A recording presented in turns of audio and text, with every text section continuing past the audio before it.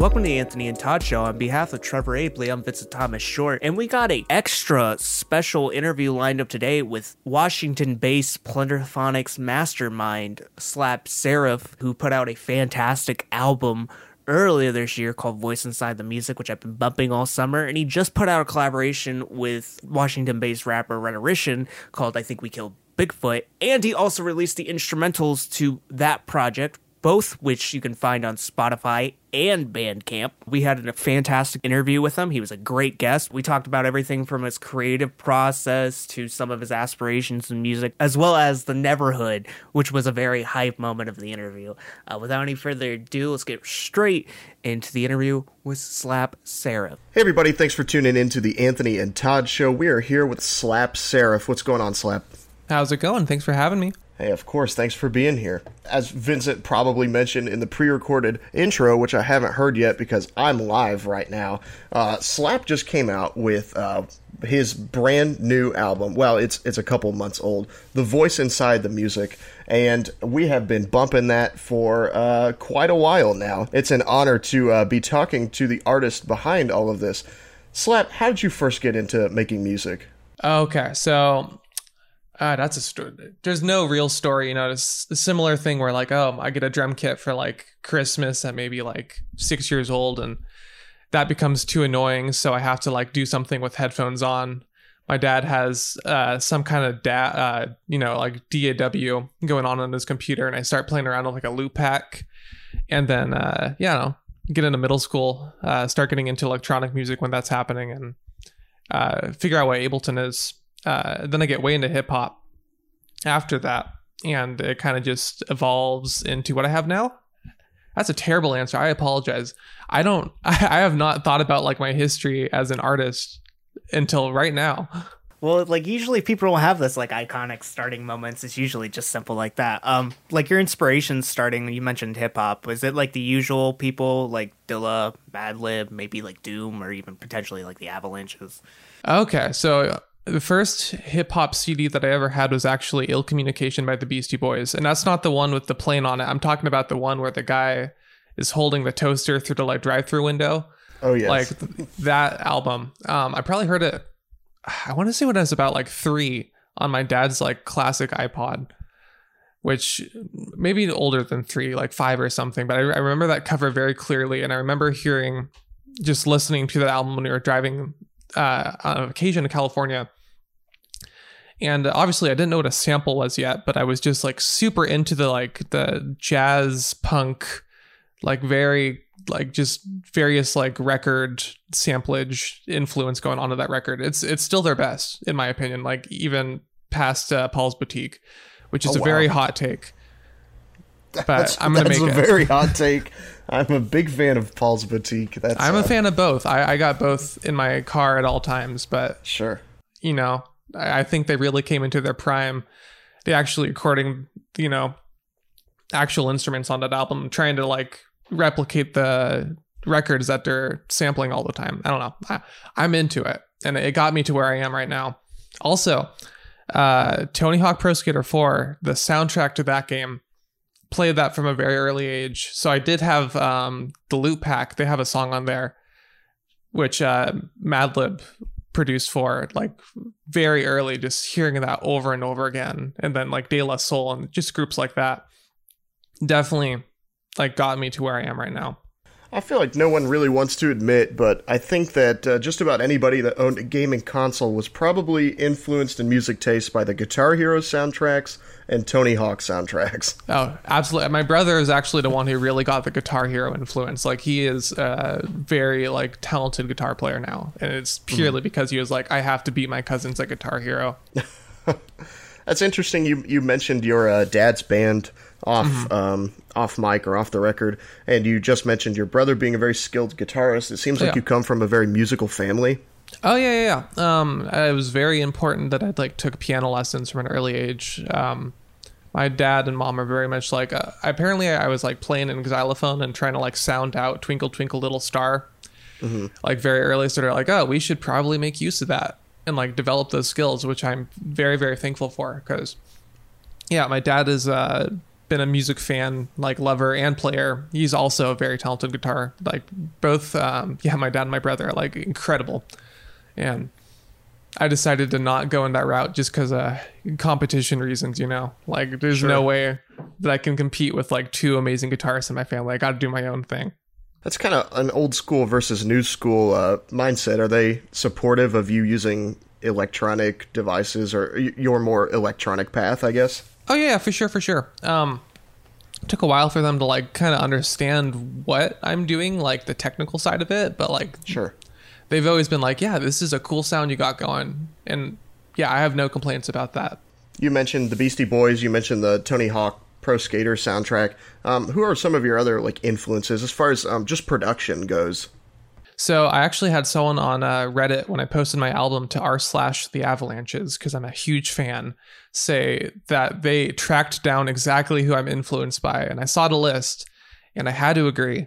So that would be the Avalanches, Boards of Canada, Bibio, Jay Dilla, Madlib, obviously the whole like Stone's Throw scene. Sure. Aphex Twin, like that kind of stuff, even like IDM, Warp Records. And then right now, because there's a difference between like the producers that I'm inspired by and the records that I listen to that inspire me to make stuff, I guess. So I would say for at least this recent record, I've been very, very much into BMP, Brazilian music. That's been really catching my ears recently. Like Arthur Verocai, just, you know, jazz influenced, almost like Led Zeppelin style stuff, even coming out of this country. I'm new to it. I'm not knowledgeable enough to like really make any definitive statements. How did you get into that kind of scene? YouTube e-digging. You know, I see. like I don't actually sample off of vinyl records that much. I know that's kind of a controversial thing. Doesn't that break one of the sampling commandments? It might, but you know, I don't have like $500 to drop on like a single the most. What's the most expensive record I've ever bought? The Electric Prunes, Holy Are You, I think. I spent like $50 on because it's a Christian record actually that has just the most amazing bass lines on it that I've ever heard, like out of nowhere. So I've been digging that too, but I don't have the money to drop on the amount of samples that I'm using, to be honest. So I've been going to YouTube because there's pretty clean recordings of pretty much anything that you would ever want to hear just sitting around there, you know? Yeah, it's tough out here, and it's actually, I think, rejuvenating to see young people that are breaking those commandments. Like, you're obviously aware of the rules or whatever, but to break them, I think, shows that you have a mastery over that and are using your resources. Like, you're right. People don't have that kind of money to spend on clean recordings of records anymore, so it's good that people are not always adhering to that. And it's kind of a dodgy game, you know, because like a lot of the YouTube channels that I do find that have the music that I want to sample, like I'll go back and subscribe to them, and then like maybe a month later they'll be gone, like YouTube gets rid of it. And I know if you ever want to get into like the copyright side of the sampling argument, like there is a lot going on there that I'm sure that my music falls under, that I can make some arguments for or against, but aren't really familiar with the legal side of it. You know what I mean? Right. I've been really digging the RO Wilderness recently. It seems like a very personal release. Yeah. Okay. I've been checking that out on Bandcamp quite a bit. That is kind of, I guess that was 2 years ago now. I was like, I'm going to make an actual album. And I did. And then I went back and was like, I could have changed a whole lot about this production wise, and I'm just going to leave it and continue on and hope that nobody hears it. But if you like it, I am very happy to hear that. I do. I really enjoy it. And it seems like a very personal release for you. How did you decide which tracks to sample on here? I guess it's just what I'm listening to at the time. Like, usually when I'm working on a project, I won't like go after a certain theme necessarily, because I do like to sample from as many genres as possible and kind of combine them. Mm-hmm. But like I went on a big like King Crimson bender for a while, so I was like, oh, this certain melodies will like just get stuck in my head that you know when you like hear a song and then you think you know it, but then you hear it later and you had it completely wrong. Oh, absolutely. So I'll try to take that wrong version that I had in my head almost and like recreate that sometimes as like a kind of a creative technique. So yeah, I'll hear something, I'll just be like, damn, that's a great melody. Oh wait, I had that completely wrong. I'm gonna use the melody I had in my head anyways. Like I can do that, you know. What if you make the wrong song a reality? That's really interesting. I noticed some pretty big names on there, obviously on the cover, and then just knowing some of the songs. I saw Michael Jackson from Off the Wall like on the cover, and I love that Rule track that you did, as well as the Nothing Will It remix. What a great party track. Some Frank Sinatra, the Neverhood soundtrack. Oh my God, we're talking the Neverhood now? If you want, let's do it. Yeah. Okay. There are Neverhood secrets in almost every single project I've released. There's little tiny samples from that game. I put them everywhere because that game is like it's like a dream state childhood memory that I have. Would you go as far to say that's like your favorite game? No, that'd have to be Roller Coaster Tycoon. Oh, yeah. So good. I'd be lying to myself. I have so many hours in that game. It's incredible. Do you prefer the first Roller Coaster Tycoon or 2 or 3? Okay. So the first one has the best scenarios. Like level design wise, the first one, you can't beat it. Most imaginative there. 2 has better mechanics, but the level design is not as great. And then 3 is just kind of garbage. And that's okay. Oh, thank God. I hate 3. Hot take. 3's my favorite. I don't care. No, shut up. I understand where you're coming from because as a child, I played 3 the most, but that's just because you could actually ride the rides and that was a cool thing.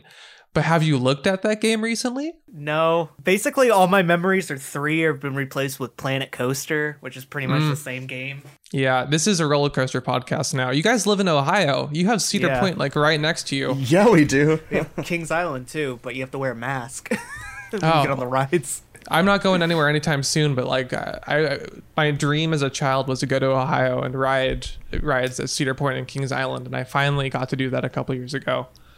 Y'all are so lucky. You don't even know. We're living your dream, baby. Yeah. Pretty much. That's really funny that you mentioned that because Vincent pointed out that your font on your Hoods project was the Roller Coaster Tycoon font. Pretty much, yeah. I loved it. That was so funny. So you guys went in pretty deep. You looked at my old stuff.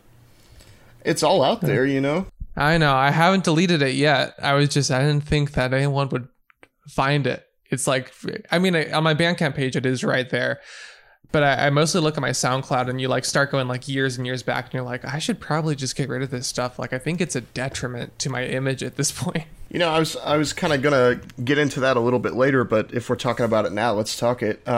You've written that you felt like the RL Wilderness wasn't super complete, and then you literally just told me that like you felt like it could have been improved on. Do you feel like having it up shows the growth that you've made as an artist? I guess so. Like, I'm not embarrassed by any of the music I've made. Like, at some point, I was really, really feeling it. And at that point, that was just the best project that I could have made at the time.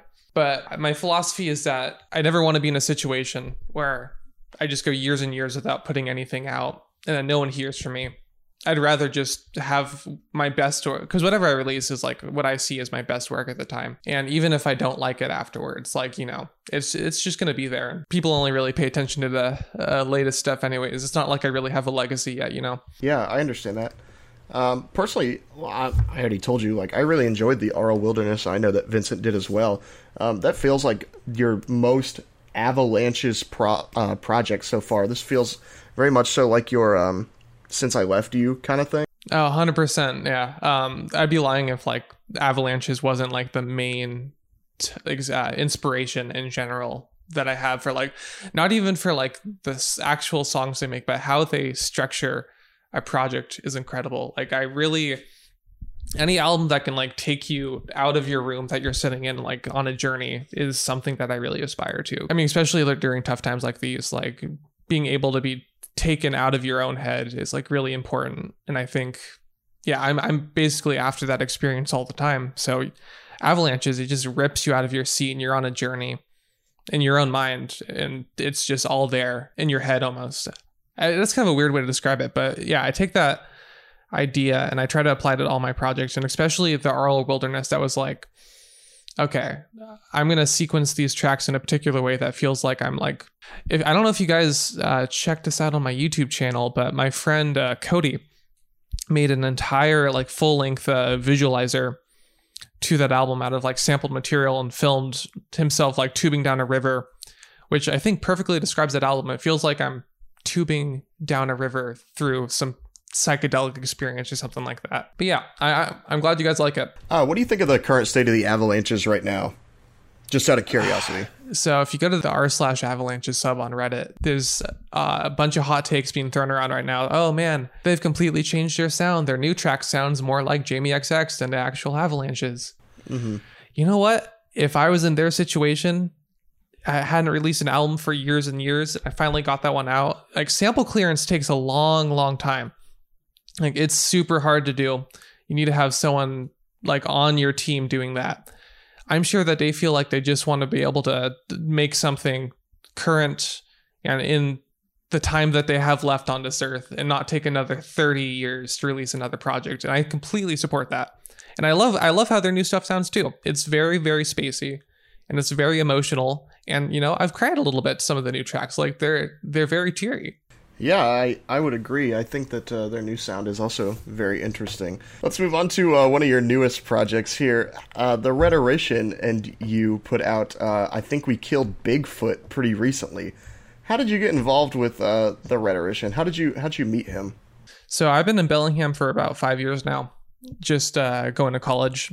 And I always wanted to get into a music scene, especially there's a really cool hip-hop producer scene up here in Bellingham, and there's a bunch of amazing rappers too. However, I didn't talk to anybody in that scene at all for like probably 3 years now, I guess. I'm just a very shy person. However, I heard the Rhetorician on SoundCloud. I forgot how someone mentioned his name at some point, and I just decided, you know what, I'm just gonna message him on SoundCloud and see what happens. And he is the nicest dude ever. No one responds to SoundCloud messages. Like, it's not a thing. If you go to the app, you can't even access, the messages. So I'm surprised we got in contact at all. But he is one of the best rappers that I know. Honestly, like, I'm not even trying to say like, oh, in the local scene, like, he's one of the best. Like, he has some serious skills and a completely unique sound. I'm in love with him. So obviously, I wanted to produce for him. And it's just been a constant back and forth of like, oh, what can we do with both of our sounds, combining them? And Bigfoot is a very Northwest hip hop project, which I don't think that's really a scene that people think of. But yeah, I want you to think of like being deep into forest, being chased down by Smokey the Bear and Bigfoot when you're listening to this. Oh, okay. So Smokey's nemesis just made sense to me right now. Oh, yeah. No, Bigfoot is Smokey's nemesis. So is the Rhetorician from Washington as well? I maybe he's missed from that. Philly originally, but he's been in Washington for a bit now. I see. Yeah. Have you produced alongside any other rappers? Here and there, but nothing. I have something in the works right now with Memphis Reigns, who had... He had a CD out a very long time ago that was a very big underground hit, and he is still just as good, if not even more talented than he was then. And just an incredible rapper who hit me up on Instagram after hearing my beats. So I have my first vinyl release coming out with him like very soon, which is a dream come true, and I have him to thank for that, like for just reaching out to me, which again, I'm a very shy person, like I rarely do that. We'll get back to the interview in just 1 second. I just want to take a little second to promote our Patreon, which you can find at patreon.com/The Anthony and Todd Show. We have some great reward tiers, whether it's us reviewing a track of your choosing, or asking us a question, or getting your name in the fantastic audio credits at the end of this podcast. It's a nice way to support us if you're a fan of the show and you want to show your support monetarily, but it's not really recommended. You can also share the show share the podcast, share the YouTube video, share it any way you can. Spread it word of mouth. It doesn't really matter. You can also find us at Twitter, Instagram, and Facebook at Anthony and Todd. You can find me on Twitter at The Vincent Short. You can find Trevor on Twitter at Alistair McCallis. And with all the self-promotion out of the way, let's get back into the interview with Slap Serif. Like you just mentioned that you're a shy person, and we talked about the r/Avalanches a little bit. Do you feel anxious when you have to put yourself out there and put your music up for display for everybody to kind of critique? Not really. I think my music's pretty okay. Like, I'm not afraid of... No one has ever come out to me like, this is bad and you should stop. So I've let it gone. It's got to my head, and I just, at this point, believe that my music is at least pretty okay, and people will at least get a little kick out of it, if nothing else. So I am not embarrassed of it at all at this point. Talking to people in person, different deal. But, online, you put your stuff out there. It's either no one is going to respond to it or someone's going to say something, usually pretty nice. That's a good way to look at it, then. Mm-hmm. Did you feel like producing alongside another musician is more rewarding to you, or do you enjoy making music just for the sake of the music? Well, everything that I make starts out as just making music for the sake of it. And then if it goes anywhere, I usually introduce another artist into it. But I mean, just from the genesis, like if you look at like my Ableton project folder, first of all, my naming conventions are absolutely terrible, but just the amount of little tiny things that aren't really music yet and are just like little sketches or ideas that are just going to sit on my hard drive until it eventually burns out. Like 5% of those are actually going to turn into songs, So yeah, I really believe in just like experimenting as much as possible from like the very beginning. And then if it turns into something good, maybe rein it in a little bit into something, listenable. Who would be a dream artist for you to collaborate with if you could pick anybody?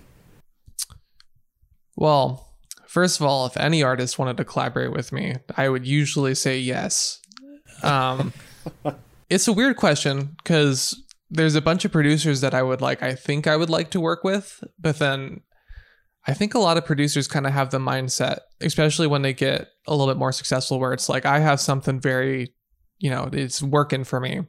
And I just want to be like alone in my room doing my thing. At least on the hip hop side, like that's kind of the trend I've noticed, but I don't know. Let me do some punch up work real quick. Apparently, the people that I want to collaborate with are A.G. Cook, Royksop, Sebastian, Andy Stott, Series Mo. Oh my god, I would love to work with Series Mo. That could happen. I've been actually cold emailing a lot of people to remix my music recently. It goes surprisingly well. You would not believe how many people are just like, okay, yeah. You were talking about the hip-hop producers that you kind of worked alongside or went to school alongside in Washington. Do you feel like you had any real competition for the type of music that you were making? So I would say no, because funnily enough, at least the producers that I am friends with in Bellingham and like are familiar with, everyone has entirely their own sound going on, at least to my ears. Like, obviously there's a bunch of people like slinging samples and doing interesting stuff with it. If you check out like the Black Noise Records roster, the little collective that I'm part of, you're not going to hear anything on there that sounds like remotely similar to each other, because everyone is very independent out here. I feel like we obviously like there's a bunch of collaboration going on as well, but yeah, I don't know. Does the Seattle Freeze, like, yeah, antisocial personality of the Northwest? That is only half true. We usually just, producers out here, they only share their work if it's like really getting heated and like something's cooking that's pretty good. But otherwise, like I'm just sitting in my room out here like making my own beats. Check out Clefto, actually. He is the guy who actually signed me on to Black Noise Records, who's a producer himself. I look up to him incredibly, and he is like probably the first producer that I've actually gone into the studio with that like we can make something together that sounds really good. So yeah, look out for some Clefto Slap Serif collaborations coming out pretty soon. So Black Noise is the collective that you're a part of. Could you maybe give us a little bit of background on them? Yeah, well, it's a thing that's existed for a bit, but kind of died down for a while and is kind of coming back now. We're not really signing. We're signing like one new artist, I think, but It's just a bunch of this. Klefta's friends, basically. He goes out and like, if he likes a producer, he usually will hit them up to release something through the label, basically. So it's not really an organization thing. It's more of just like Klefta's knowledge base of Washington producers that are actually like know their stuff. So your Voice Inside the Music record. Yeah. Let's talk about that for a minute. It's more of a like continuous stream of music, and as you've said, is best enjoyed cover to cover, correct? Yeah, that is the intention. I spent a lot of time after all the tracks were like well made and done and everything, just like kind of making transitions in between those. So you might hear, if you're listening to it, you might hear like little segue beats that come in. Some of those are part of the original song. A lot of those I just like tried to produce specifically a bridge in between two songs after I got the track order together. Yeah, it flows very, very nicely.